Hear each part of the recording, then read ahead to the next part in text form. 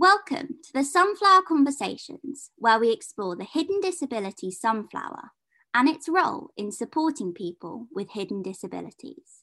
Hey guys, my name's Paul. With us today, we've got Chantel. How are you doing, Chantel? I am doing really, really well. Thanks, Paul. How are you? Very well. Today, we're going to be talking to Ayesha.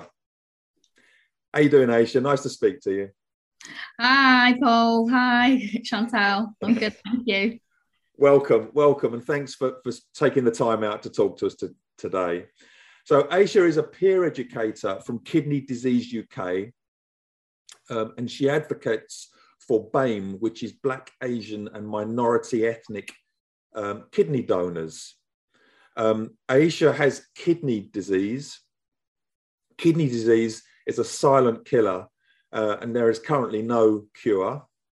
There are 3 million people in the UK with it right now, and the number of people with kidney failure continues to rise. Welcome, Ayesha. Can you just explain and introduce yourself, please, a little bit about your condition? Hi, everyone. My name is Ayesha. I'm 49. I have kidney disease. Now, there are different types of kidney disease. I have something that's called FSGS. And that's focal segmental glomerulosclerosis, if I've got it correctly. So that is a condition that affects the rate of filtration through the kidneys. Both of my kidneys are damaged, and I was diagnosed with it. Firstly, it was picked up when I was pregnant with my first son 23 years ago. Nearly 24 years ago now, and I didn't, to be honest, I really didn't know how the journey was going to pan out as we are here today. So we'll cover that. So yeah, I've lived with it for quite a while. I am now at stage 4 and in need of a living donor. So that's where we're at today. How far back was it that it started? Well, during the pregnancy, I had preeclampsia. And with preeclampsia comes the high blood pressure, the protein in the urine, the out of breath, and the fact that I swelled up quite early on in the pregnancy. For about 22 weeks, I was being monitored quite closely. I don't know why. They just said I had preeclampsia. I didn't even know that preeclampsia was a killer in pregnancy. It can harm the baby and mum. So me being only 25 and pregnant, I was completely unaware of it. So immediately I was put under a renal consultant and Prof. Calra at Salford Royal, and he has looked after me right up until COVID, till I went over to the transplant team. Oh. So yeah, it was. He's been my consultant all through the whole journey. Your kidney condition, was that triggered from pregnancy? We don't know. It was flagged when I was pregnant. There isn't enough study into FSGS to show whether it's a genetic disorder, whether it's been passed on genetically, or whether I have developed it. There just isn't enough research to show that yet. But the symptoms for it, did that start to become evident and come out at that point? Is that when you sort of you suddenly went, something's not right here? No, even during pregnancy, I was in baby mode. I didn't have a clue. I was uncomfortable. I was throwing up. I was dehydrated. I was constantly in hospital because of the dehydration. Straight after Max was born, 3 months after, they allowed my body to recover. 3 months after, I was in for a biopsy. And that is when they clarified and confirmed that I have the disease, and which again, kind of, because I was a new mum, juggling a job, going back to work, I didn't really, it kind of went over my head because I was going back to normal. There was no real symptoms because I was flagged at stage 3, 2B3.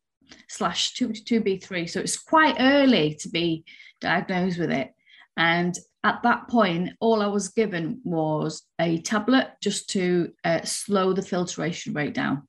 If somebody has preeclampsia, does that mean their kidney is not functioning properly? One of the signs of preeclampsia, it puts pressure on your kidneys to function. So you're growing a baby and it puts pressure on all your organs. Anything that you put in your body, the medication, the food, the juice, anything, it has to filter through the system. Okay. So my filtration rate, and as a normal person in a normal pregnancy, your filtration would be quite good. And as they say, in a young person, your filtration rate will be quite high in the 80s, 90s, between 70 and no one's ever 100%, apparently. Because as we get older, it drops. So by the time we're pregnant and having babies, our bodies have already been through so much, and your filtration rate will be about anything from 70 to 90. Okay. And that's normal. However, with mine, because I had high BP, the dehydration, the protein, the creatinine level was affected, the urea, everything flagged up because they had to do weekly bloods.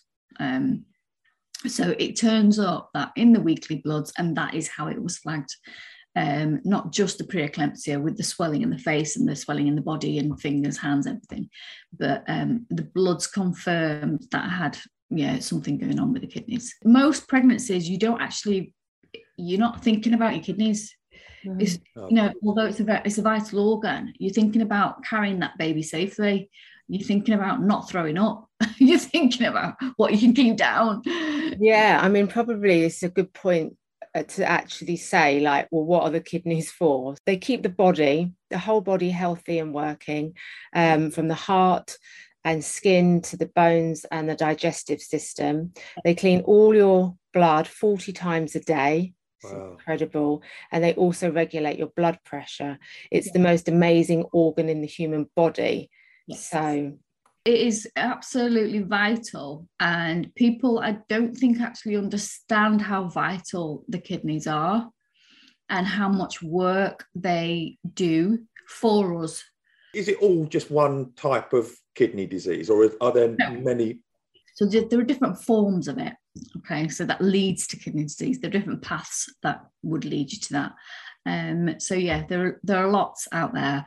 But the main one is the chronic kidney disease. CMV is treatable,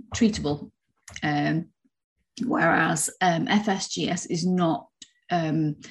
Is treatable with a transplant. But again, we'll cover this again. Another question: when you have a transplant, your journey with kidney disease doesn't end. That is not the end. That is just a form of treatment for you. People tend to think that having a transplant is the end of the journey, and it's all done, you're back to normal. No.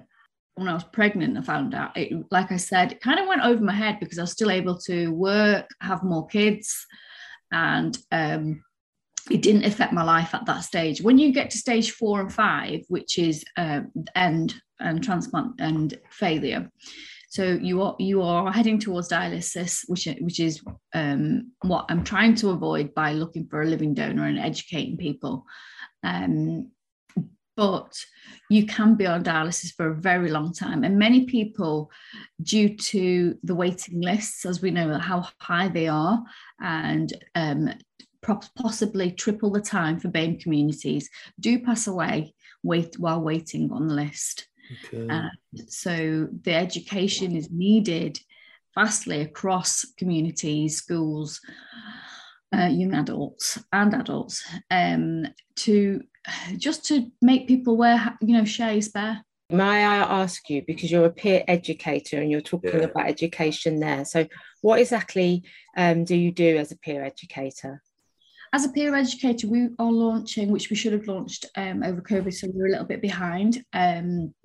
We are going into communities, organising events to speak to peer groups, like schools, colleges, anybody that will have us that we can come and talk to, whether it's a women's group as well, Rotary clubs, anywhere, to go and talk about kidney disease. Some people live with that, with kidney disease, and never know they have it until it's too late. So they don't know what to watch out for. And sometimes there aren't any signs. Like there wasn't for me. I didn't have a clue I had it. You know, if I wasn't pregnant, I might not have been diagnosed with it till it was too late. So yeah, a lot of people need to understand what it means, not just to themselves if they are diagnosed, but to their families, how they are looked after, physically, mentally, how it affects them, and perhaps how they would need to talk to their employers about putting in measures to protect them, and to help them along with their journey, because if they are diagnosed with it, it can be physically and mentally draining as the road goes ahead. Yeah. So let's talk about your diagnosis. What types of tests? You said so you had a biopsy. So the first initial step for me, and it's not necessarily the same with everyone, I was he was desperate to do a biopsy. That was his first thing. And the biopsy is where they take cells out of the kidney to double check that the cells are showing what the blood tests are showing. So mine was straightforward. It literally, again, I don't remember much of it, Chantal. I just had a new baby. So I was just like, yeah, get on with it. I have no fear of the doctors. I was in and out anyway of hospital during my pregnancy. So, and I've always been like that. If you need to do something, just get on with it. So for me, at the beginning, it was much easier to handle, to go in to give the blood and stuff. So I went in, I lay down on my back. They did like an epidural type biopsy. So they had to numb the area and take it out. And the results were very quick.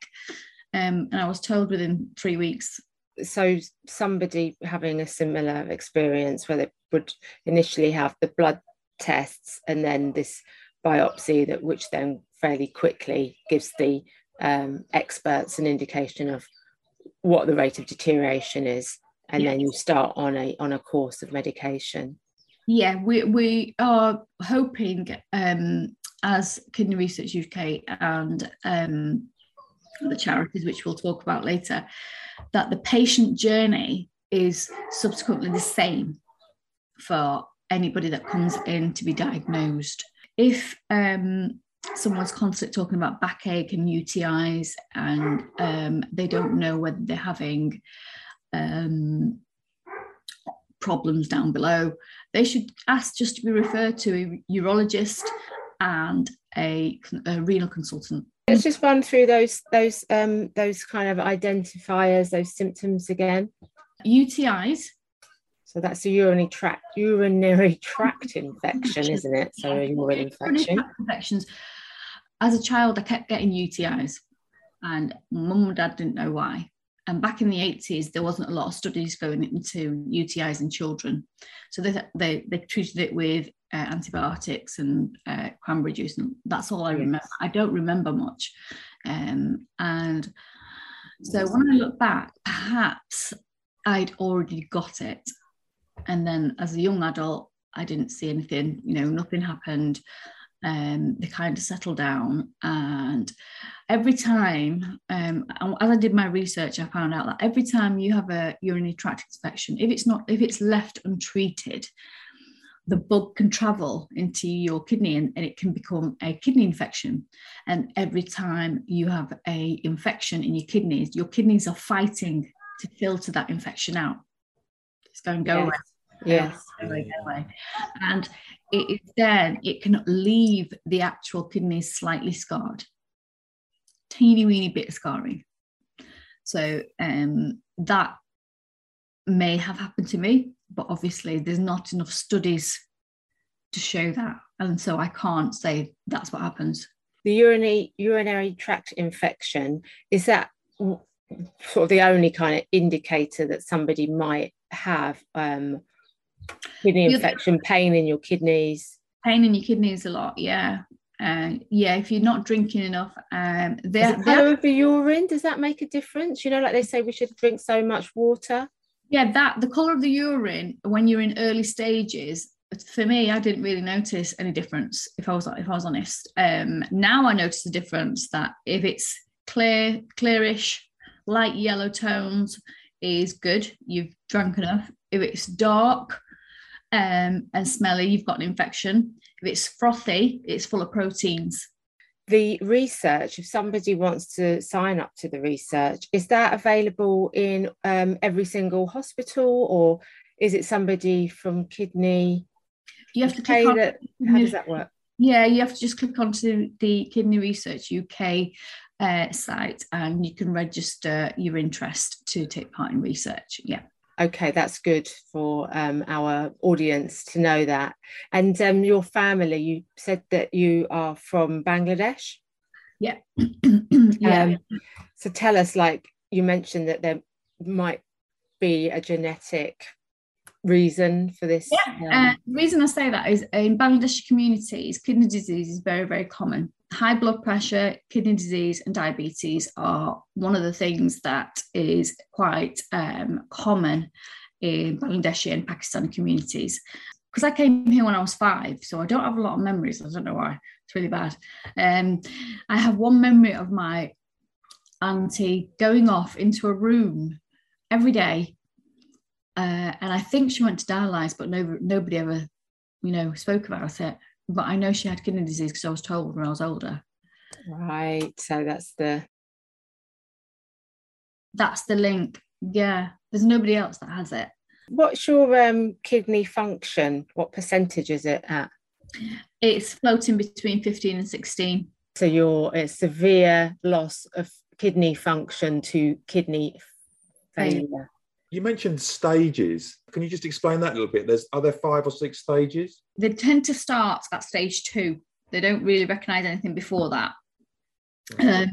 So stage 2, I was diagnosed at stage 2A/3, and I was hovering between the two for many years. How is that determined?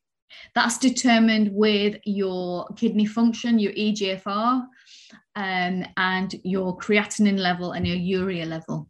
One of the nurses said, you've just got to worry about your EGFR, which is your function of your kidney. So I floated between 2A and 3 for quite some time. Where are you at the moment? My blood test from November 2019 to my blood test in August showed 33% decline. That's massive. But does there need to be a reason for that? I mean, all I can think of, he said to me, is there anything going on? I said, well, I've moved house. I'm not stressed about that. And I said, I was stressed at work during Christmas. I hurt my back. He said, no.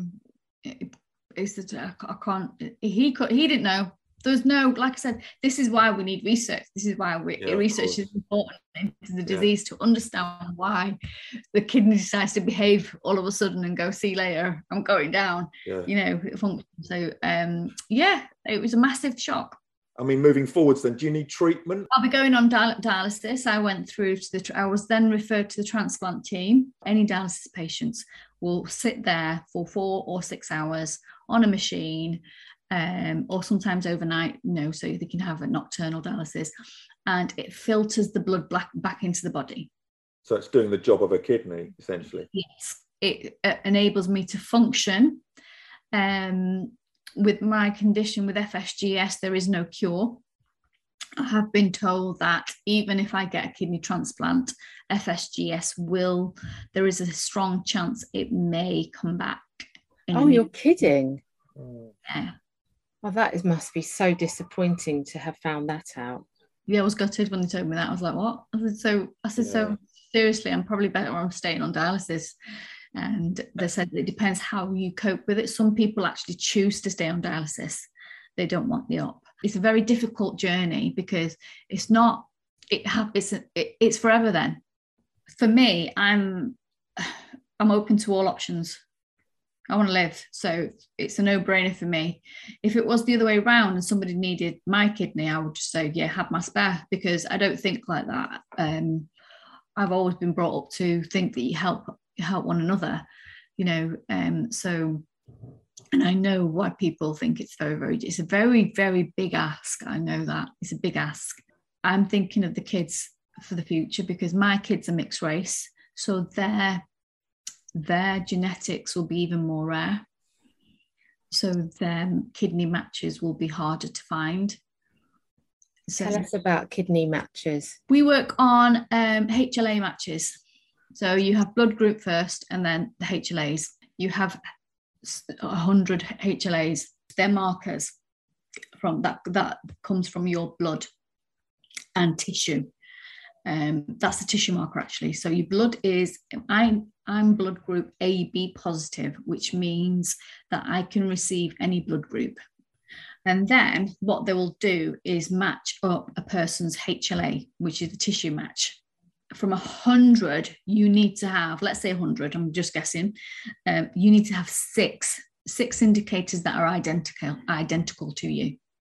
And even if they match, there is a chance that your body could reject that foreign body. Is there any other alternative treatment other than just a replacement to a kidney, Ayesha? Or dialysis? No, that's it. And even then, like I said, after you've had a transplant, your journey doesn't finish there.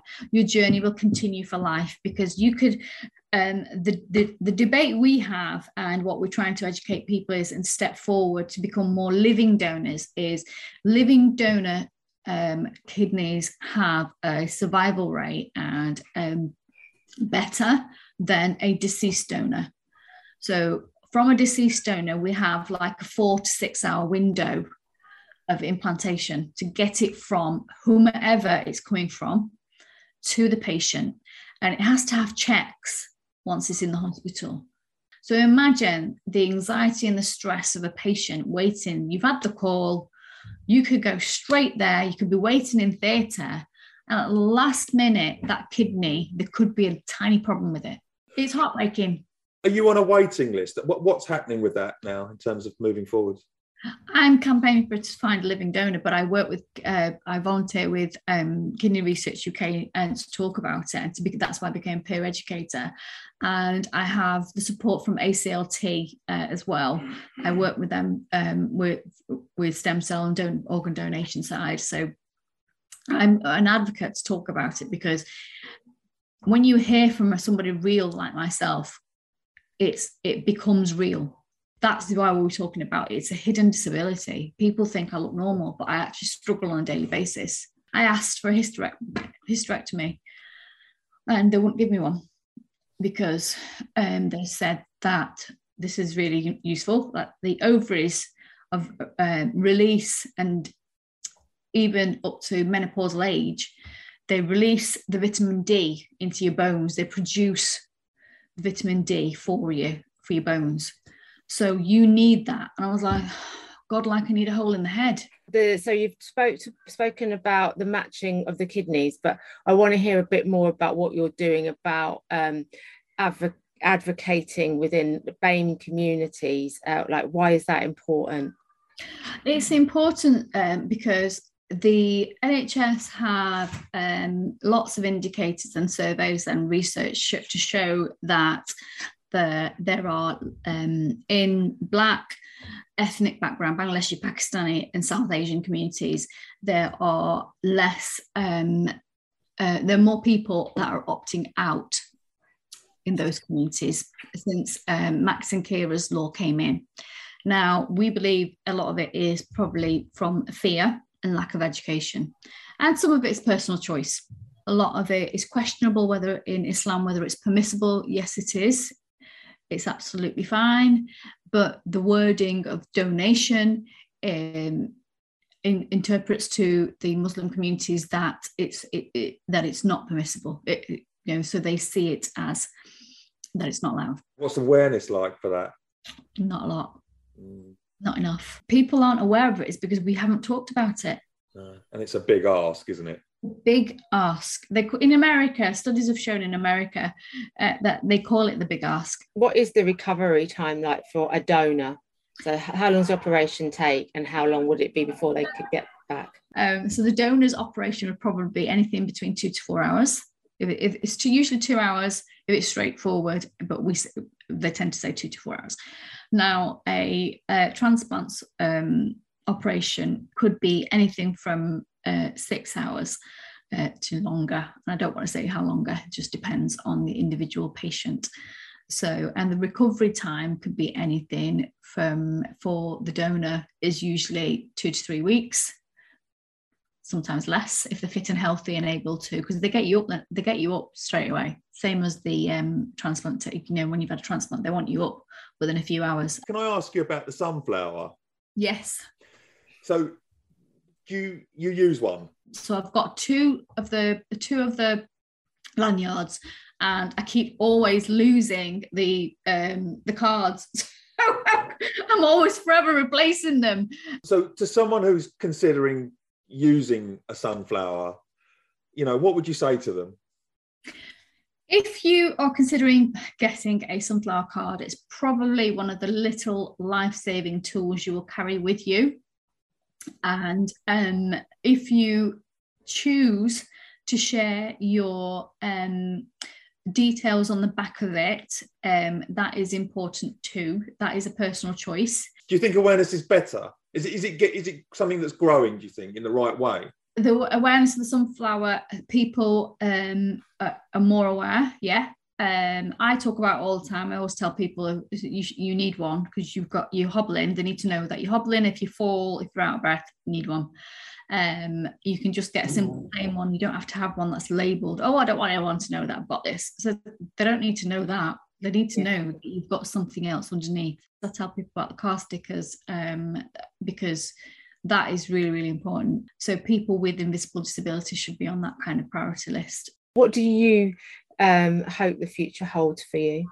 I hope I get a chance of being able to see my kids get married and live their careers to the full. That's it. I'll just be humbled if I get a second chance at life. So have you got any advice for somebody who is on this journey? Never be afraid to ask questions, whether it's to the nurses, your consultants, any of the support groups. Reach out. Somebody will answer the question. And educate yourself about your condition. It's helped me process the journey better. I know I can understand it, so I don't panic. It's as simple as that. If I understand something, I can deal with it better mentally. If I don't understand something, I go panic mode.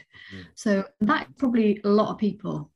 So don't be scared of asking the tough questions. Thank you. And thanks for taking the time. I know that you're not feeling well. You've had lots going on in your personal life, and it was really kind of you to still carve out a bit of time for us to have this conversation and to help educate other people who either have kidney disease or don't have kidney disease, because it's important that everybody understands what the kidneys do for us. Like you said, we will put in the show notes the link to Kidney Research UK so that people can find out more and can also find out about becoming a donor if they are interested in doing that. If you'd like to share your sunflower story or conversation, please email conversations@hiddendisabilitiesstore.com. Find out more about us or listen to this recording again by checking out our insights page at hiddendisabilitiesstore.com.